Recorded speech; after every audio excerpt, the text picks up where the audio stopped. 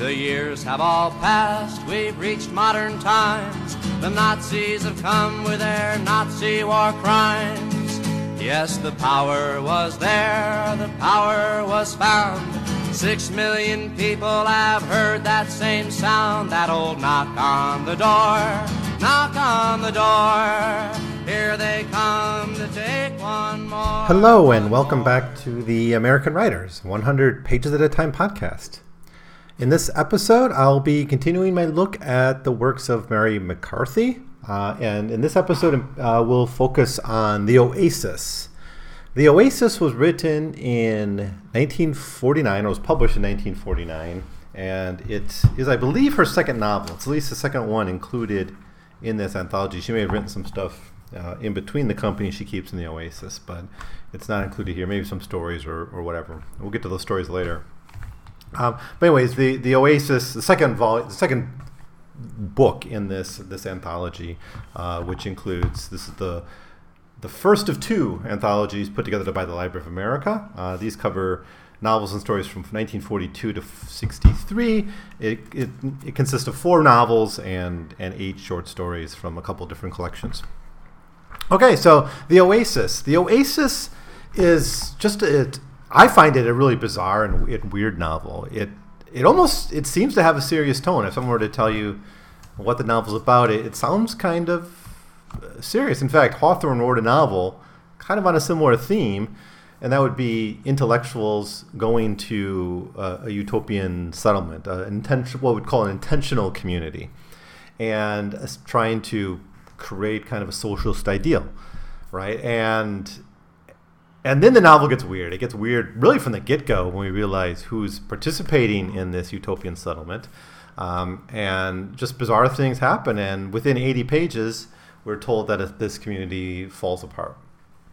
I have to think, just because I find it very bizarre. I find it hard to take very seriously. In fact, it's the things that happen are just so ridiculous. And the divisions in this group are so odd. I mean, I've never been a part of an intentional community. I guess I've been in clubs and groups and things, but this is a criticism. This is a mocking criticism, I think, of American academia, of the left, or maybe as America as a whole, right? I think this could be a metaphor for any number of things. I think they all work. I think in some sense it is a metaphor for an America that's divided politically between those who want to uphold the ideals of Americanism, whatever that might be, right? And that's not even agreed upon, and though in kind of a more of a cynical take. In fact, if you read The Company She Keeps, so much of this novel is going to sound familiar to you, because you have like the cynical capitalist character, like the man in the Brooks Brothers shirt, that story in The Company She Keeps. There's characters that kind of fit that, who are kind of from the businessman class, but can pretend to be sympathetic to socialism, but at the end of the day are just cynical realists. Then you have the intellectual idealists who are so committed to their, like, the party line and doing everything exactly according to some kind of theory that they really can't function well outside of that, right? It makes them kind of inept. I mean, overall, though, I think although it could be taken as a metaphor for America, I think it's also very clearly a very brutal and real, I don't want to say realistic, but a brutal and honest portrayal of just how weak and how ineffectual the American left was in the post-war years.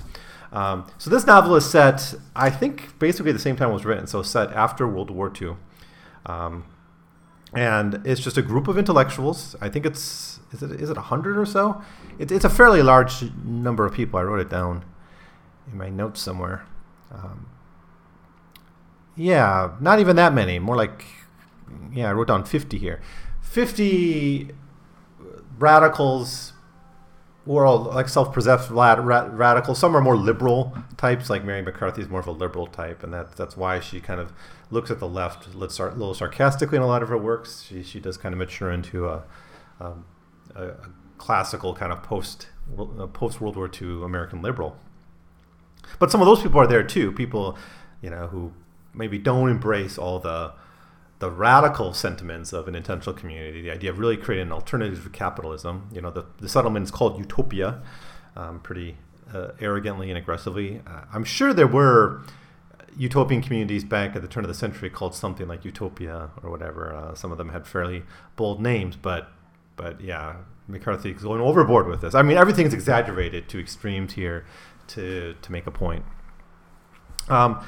So basically the plot is you have two groups in Utopia. You have the realists, and the kind of the best example of the realist is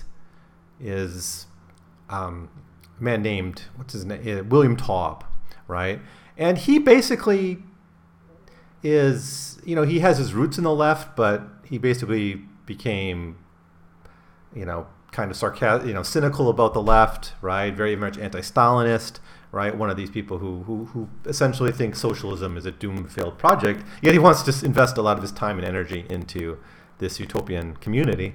But he just wants to see it fail. He's just interested in seeing it fail. So, and there's a whole faction of people within Utopia who fit that mold, that basically embrace the whole thing sarcastically ironically. They kind of embrace it ironically, and that's the realist faction. Then you have the purist faction, and they're just as bad in a way. There are some more sympathetic characters in the realist faction than I think in the purist faction than in the realist faction, but by and large they're kind of odd too. They're led by a guy named McDougall McDermott, and this is actually, these people are actually reflections of McCarthy's own people she knew. I think, like, apparently William Taub was actually based on one of her ex-lovers, right? And McDermott was based on some friend of hers, right, who also was like a radical. But he's just, these are essentially anarchists largely. They're very libertarian. They're very committed to socialism, but of a kind of an American libertarian type, and the kind that is attracted to intentional communities, right? Certainly, if you read Marx, a lot of classical Marxists think the whole agenda of intentional community is kind of doomed to fail, right? Because the best they can do is kind of create an alternative social system that exists within the capitalist economic system, right? So they really can't go anywhere. I mean, I'm more attracted to the intentional communities because they can provide liberty for people. I'm thinking of the Maroon communities, the pirates in the Caribbean. These types of areas, these regions, were a real challenge at times to the dominant system, especially the Maroons. But they were also a cultural or political alternative that was real and significant and power, right? Like pirates actually had their own, essentially like a free society in the Caribbean at various times. So until they were suppressed by the British. So I'm more attracted to the intentional communities. Maybe it's because I do come more from an anarchist point of view than a strict Marxist one. But nevertheless, McCarthy seems to think both of these groups are kind of silly. One is because they're just too idealistic, basically easily suckered into ideas and traps and debates, and the other just cynical people who are only there to undermine the project in the first place. Right? We have a host of characters. Maybe the most interesting for me is a character named Katie Norrell. And she's a married woman. She comes there with her husband. And first she's like the only real female perspective we have from any of the major characters. There's some other wives there, but she's the only one we hear a lot from and spend a lot of time with. We spent a lot of time with Katie Norrell. But she's also the one who sort of predicts that the colony is going to fail, and she's the one who does the best diagnosis of it. And the diagnosis she gives is very similar to the diagnosis given to Meg, the main character in The Company She Keeps at the end. Remember that? At the end of that novel, there's a psychiatry patient kind of confessional scene.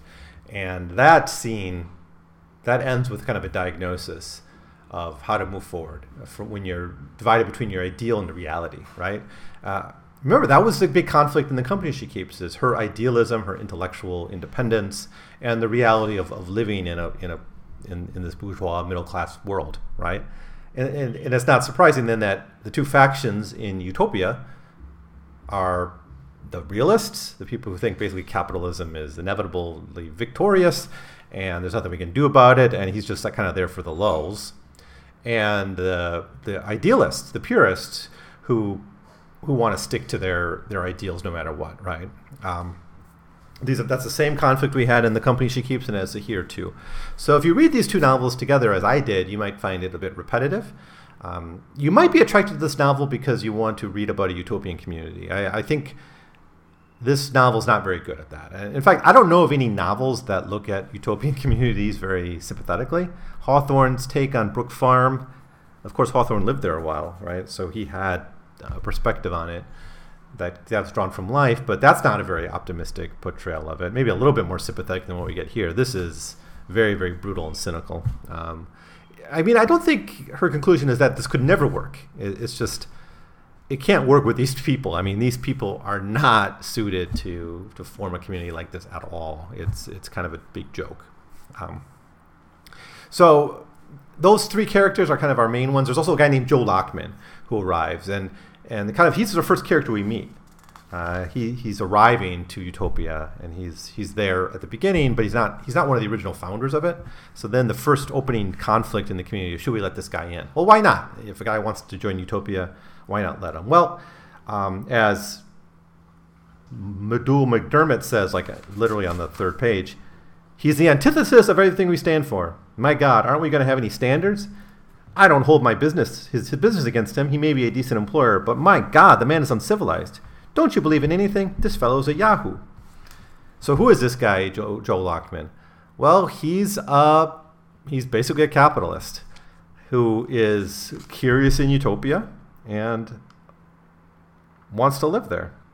This is right, the first paragraph. Joe's intentions towards Utopia were already formidable. Honoring his principles of equality and fraternity, he was nevertheless determined to get more out of it than anyone else.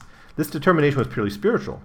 Translated from his factory and his garden to this heavenly mountaintop, he intended to paint more, think more, and feel more than his co-colonists. He meant no evil by this. He called it leadership. Well, so what is his character? Well, yeah, he's a rich man. He's a business owner who's essentially doing this for a vacation, it sounds like to me. Now, he makes a lot of it. He thinks he's going to contribute something. He's your technocratic business elite. He's your Elon Musk type, I suppose, who thinks he has a vision for the future, but really is just playing around with nonsense because he's rich and can afford it. Right? I think McDermott's right to question whether this person should join. William Taub and the realists want him to join, again, kind of for lulls. I get the feeling throughout this novel that the realists are basically there for laughs or excited to see this fall and prop up conflict in order to create fault lines and to divide the community and to exacerbate that collapse. Joe Lockman's not the worst. I mean, he just wants to vacation in Utopia, right? So I don't know if that's a metaphor for the casual radical or the one who plays with radical ideas. But all these people are essentially playing with ideas. There's no real effort to do anything significant. The only exception to that is towards the end of the novel, there seems to be a significant effort this is set right after World War II. There's a lot of refugees in Europe. It's before really Europe started to unify into a larger group through kind of the common market and eventually the European Union. You have the UN, but you have this huge refugee crisis. So Utopia is what they plan to do is maybe create like franchise utopian communities throughout America that can be places that refugees, displaced people, orphans, and such could settle. And they want to call it like the United States of Europe, which is kind of interesting given that Europe would move towards kind of a United States of Europe with the European Union. As much as it's under threat these days, it's still a pretty amazing development of the post-war years is the bringing together of a Europe that was been at like war almost constantly for 400 years or so. Really, if you look at European history, it's like war after war, isn't it? Some of those wars go on for decades. The War of Spanish Succession and the constant warring between France. I guess the 19th century was a little bit more peaceful, but they just exported war to the colonies. Peace at home, but violence abroad. But that ends, right? And you have relative peace with some notable exceptions, of course. And that was made possible by efforts to create something like a United States of Europe. The effort here, though, is really about be a be something meaningful. Give help, give aid, give succor to actual refugees from Europe. But that doesn't go anywhere. There's no way is anything that's going to get done in this community. I mean, it's so ridiculous that people are so divided. No one's, even the people who are serious, the purists, you would say, well, they're serious at least, aren't that serious. I mean, they spend most of their time debating and arguing and discussing things. And yeah, that's the novel, The Oasis. So, I mean, I guess it could be worthwhile kind of going to the plot points. I mean, I wrote them down anyways. So, let's see. Okay, we're first introduced to Joe Lockman, and he arrives, and then we're thrown right into this debate about whether Lockman should join. That's the first initial conflict, right? Then this allows McCarthy then to describe these two factions that already exist. They're there before the novel even begins, and they're there throughout as the story develops. They never leave. And both are wrong, essentially. The purists are wrong because they basically are inept. They have paralysis because nothing can really. Here's the problem, right? Nothing. They can't do anything that isn't a contradiction of anarchism. And they're essentially anarchists. I think they're called libertarians throughout this a lot, but they're actually like anarchists, right? Not to be confused with the post-war libertarians. At the time Mary McCarthy wrote this, libertarianism was associated with anarchism more than it was with like the right-wing, new right, Ayn Randian types. It had a different meaning. But it basically means they can't do anything, right? Later, they can't defend themselves. They can't let anyone in who doesn't fully conform with their ideology. They can't force anyone to do anything. And it makes them kind of inept and incapable of actually governing. And even though it's democratic and it's direct democracy, it's only 50 people, they still are in a sense almost a reactionary force because they make it so difficult for anything to be done. The other side's no better though, because the other side just wants to sabotage things and prop up conflicts. And it's kind of it's actually quite funny at times how easily the realist, especially Taub, is able to trigger the libertarians and cause a fight, which is what they want all along throughout the story. Now, just a little bit more about the realists, just because I think McCarthy has an interesting perspective on that. It's not so much that they're anti-Marxist, especially Taub. Taub is presented as a Marxist, but he's just the cynical type who thinks kind of the train of history cannot be dislodged or moved. I mean, he's more critical of it from the way Marx criticized intentional communities, or what he called utopian socialists, as essentially you're just trying to get around the economic realities of it. They're not like right-wing plans necessarily, although some of them might be. Quote, in practice, of course, Taub and his friends conceded to anyone, this automatically excluded fascists and communists, the liberty of behaving as ineffectually as he wished. But the right of a human being to think that he could resist history, environment, class structure, psychic conditioning was something they denied with all ferocity of their own pent-up natures and disappointing hopes. The idea that there was a loophole by which others were escaping while they themselves played trustees to the laws of cause and effect drove them to a fury that they could hardly rationalize. Thus they were at once the victims and the masters of the doctrine of inevitability. The dictators of the diminishing circle of literary and political thinkers, they maintain the habit of authority by subservience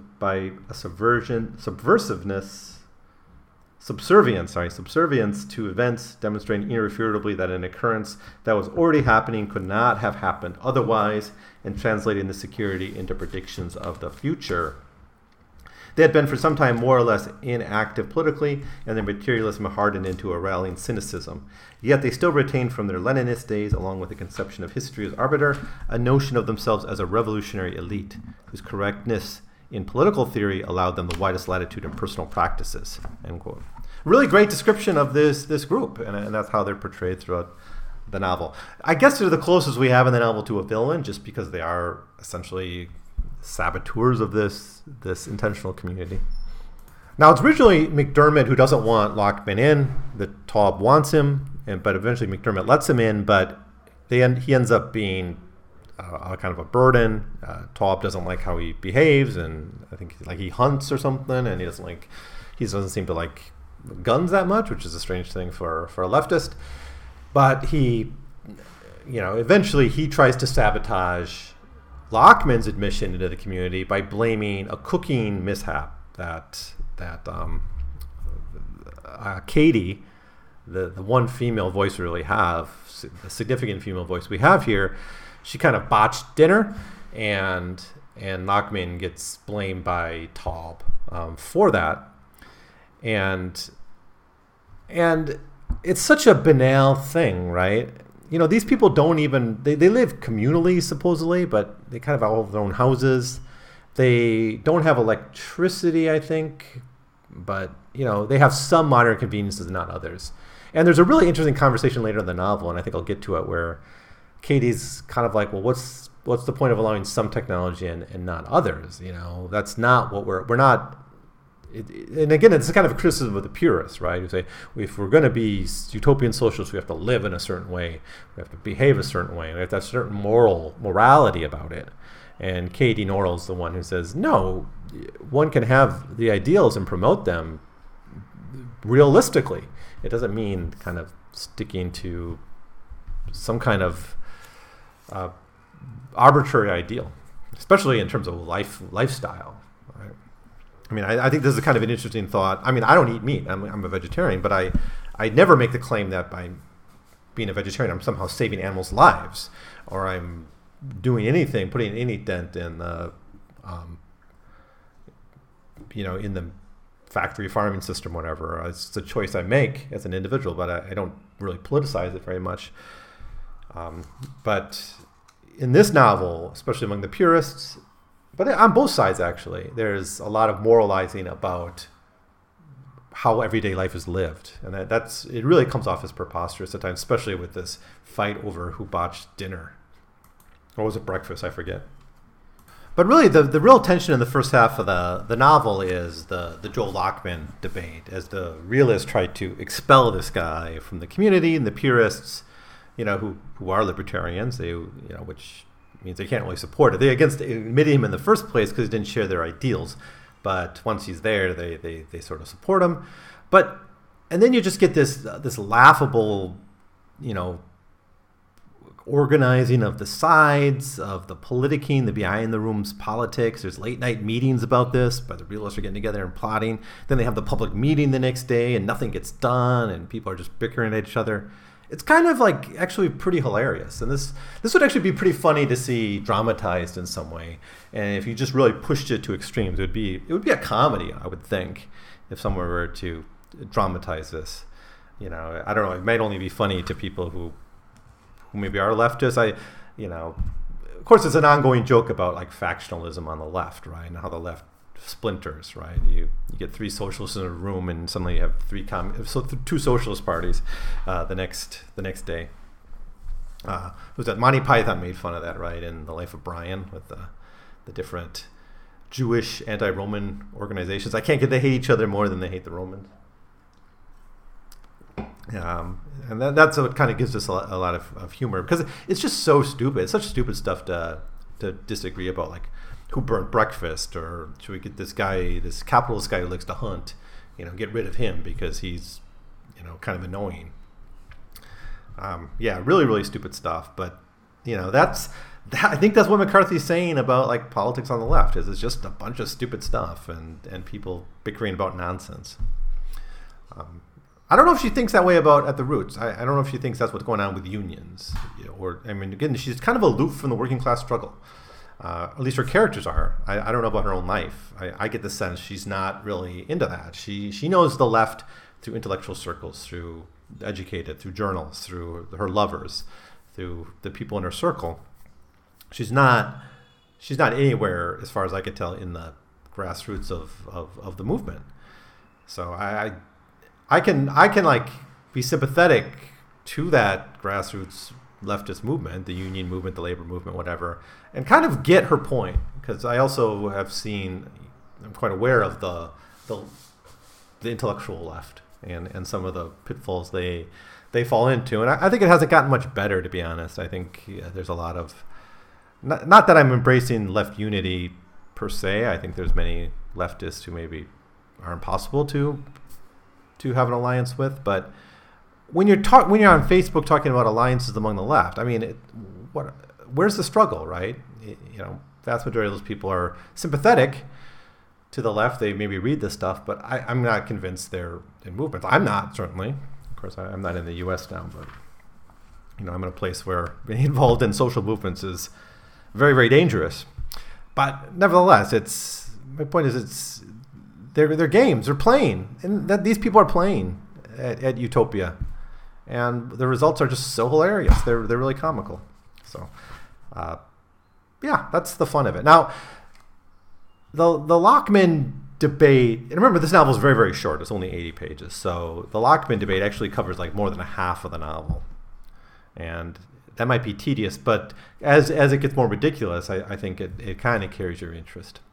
Now, after the Lockman stuff dies down, there's a conversation then about what should this community be doing, because there's sort of peace for a while.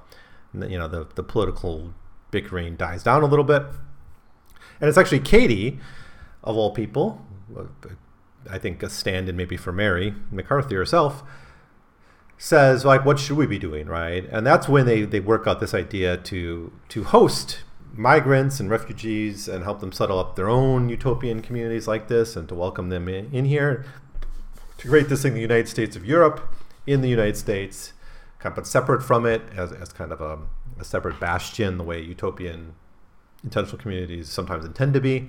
And this is a good project. This is the really moment of hope here, where you said, we're not going to bicker about the guy with the gun anymore, or silly stuff like that, or like I forgot to mention that between Katie and her husband, there was a huge fight about who burned dinner too, and just shows you how kind of fragile their relationship is.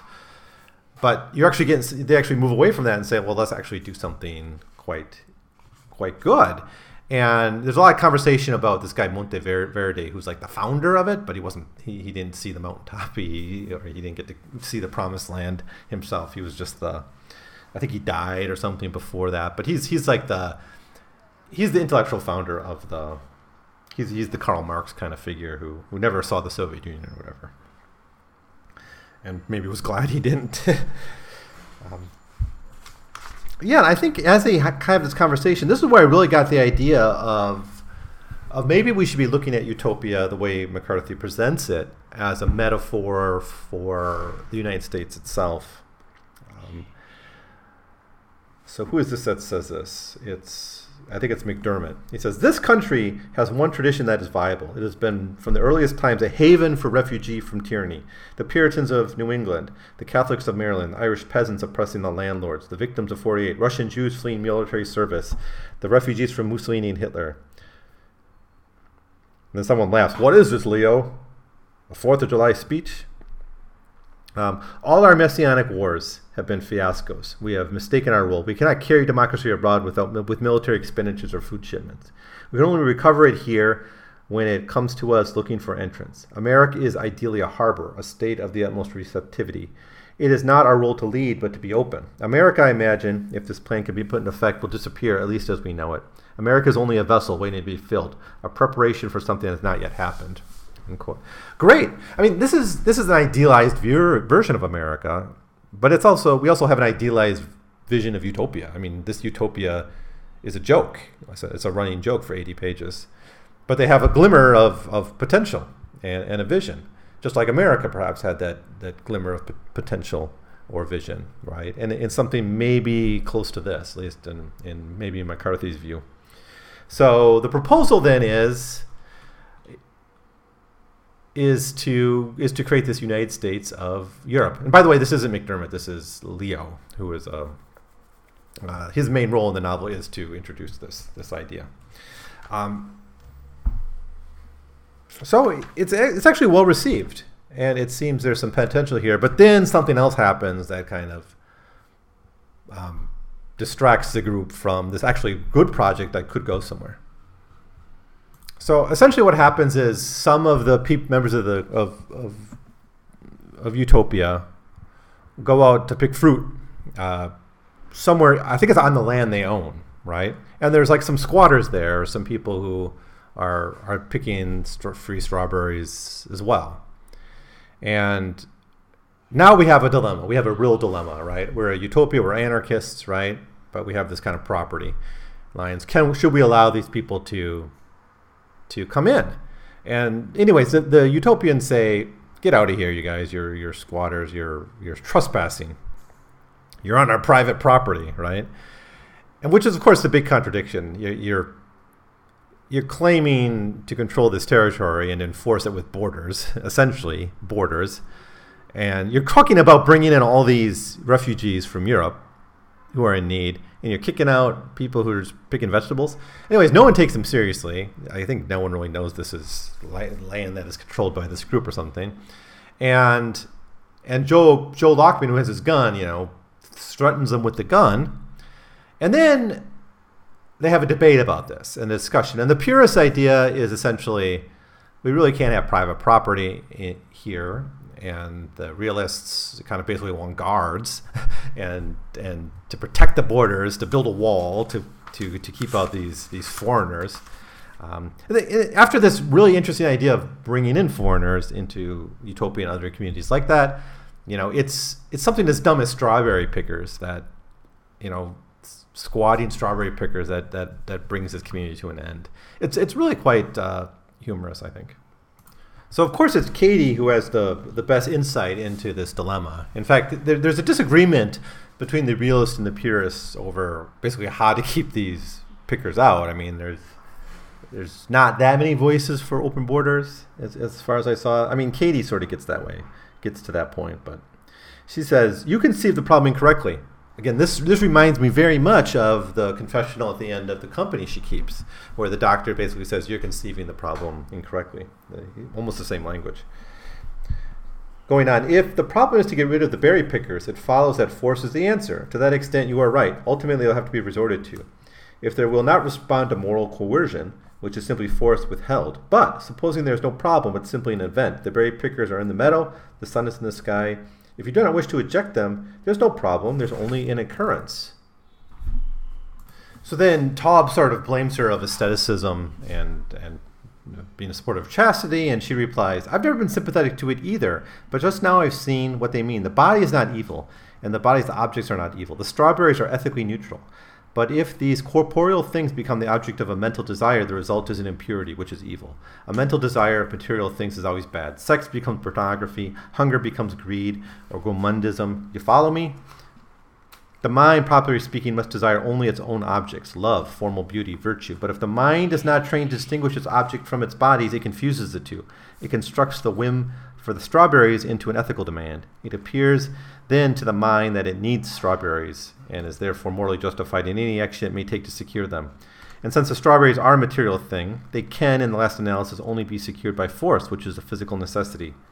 If we had been hungry, there would not have been nothing inconstant about putting up a fight for the strawberries. However, since our desire for them was mental, one strawberry would have served as well as 100. And this kind of really reminds me, again, of the conclusion to The Company She Keeps, where is that there's this gap between kind of this mental ideal and the reality in our lives. And the reality in this lives these are just wild strawberries that no one cares about in a material sense. It's just it's an intellectual obsession about borders. And I don't know if it gets, I think somewhere here it's stated that explicitly, but certainly I'm thinking this way. Like, borders are an abstraction, right? And the fact that these radicals can't see beyond the line of the property line, and extend their ideals to their own borders. It's kind of fascinating for me, given the sense of how we should maybe think about borders in this global world, right? There are people who, of course, obviously want walls and think we need to close up borders more, and the utopians, by and large, agree with that point of view. They can't escape their mental map of the world. And so there's another level here. Like, the realists, the purists, they can't escape their ideology. But what the berry-picking situation reveals is they cannot escape their even more rooted conceptions of property and ownership and borders even. And that's what's kind of horrifying about that. Again, it's a kind of a ridiculous event. And if it was dramatized, it would, I think, look really, really, really funny. to viewers. And the fact that it's taken so seriously in this novel is, I think, is Mary McCarthy's, at least by the characters it's taken seriously, is Mary McCarthy kind of lampooning the banality of many of these intellectual leftists. So those are the events of the story, more or less. Ultimately, what happens is Utopia fails. It's kind of foreshadowed at the end when people start to leave. One of Jim Haynes, he's the character who leaves at the end, and this leads Katie to believe that once he's gone, who he is kind of more of a more honest, idealistic character. It's the end of the road for Utopia, and so she's just going to sort of enjoy her time there, and it does sort of become a vacation at the end, and that's it. That's the novel.